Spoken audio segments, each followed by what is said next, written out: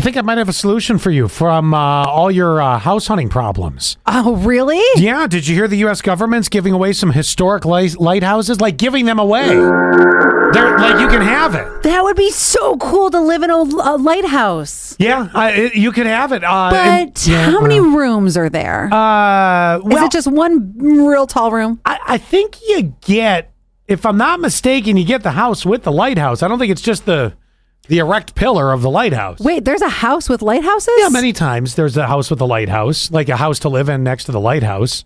Oh, I just assumed that they lived inside. No, not inside the circular house for the most part. They're not big enough for that. If you've always wanted to own a lighthouse, though, you're in luck because our government is giving a bunch of them away. It's part of the public auction of at least 10 historical lighthouses. Connecticut, Massachusetts, Maine, Pennsylvania has one. Ooh, yeah. Where? Not sure. I'll Google it. You can't, if you can't get your hands on a free one, a few more are actually being sold too.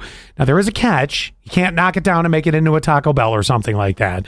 The new owners have to preserve the lighthouse, but you can always just quit and work there too. Okay, here we go. Here's your answer on where is it at in Pennsylvania. There's 3 lighthouses in Pennsylvania.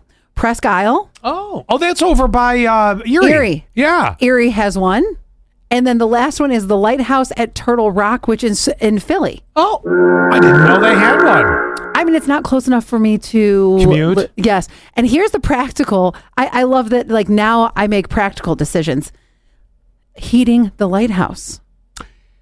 Well, heat rises. Heat does rise. You're right. Your brain goes there. You're like, God, that's going to be a nice egg bill. There's a couple of things that go through my head. Number one, the heating. Number two, so as Zach and I have been looking for houses, we looked at one very recently that only had one bathroom.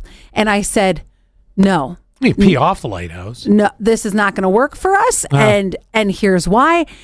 And he was like, but this house is great. We'll put a bathroom in the basement. I said, you have to put in a bathroom before we move in, because I'm not going to have an argument over a bathroom situation because it happened over the weekend. I'm trying to get ready for church and I'm rushing around. Of course, he's got to go to the bathroom. And when he goes to the bathroom, he's like every guy. It takes like 5 hours to go to the bathroom. I'm like, what are you doing in there? What's going on in there? So I'm running late for church. And I say, this is why we need 2 bathrooms.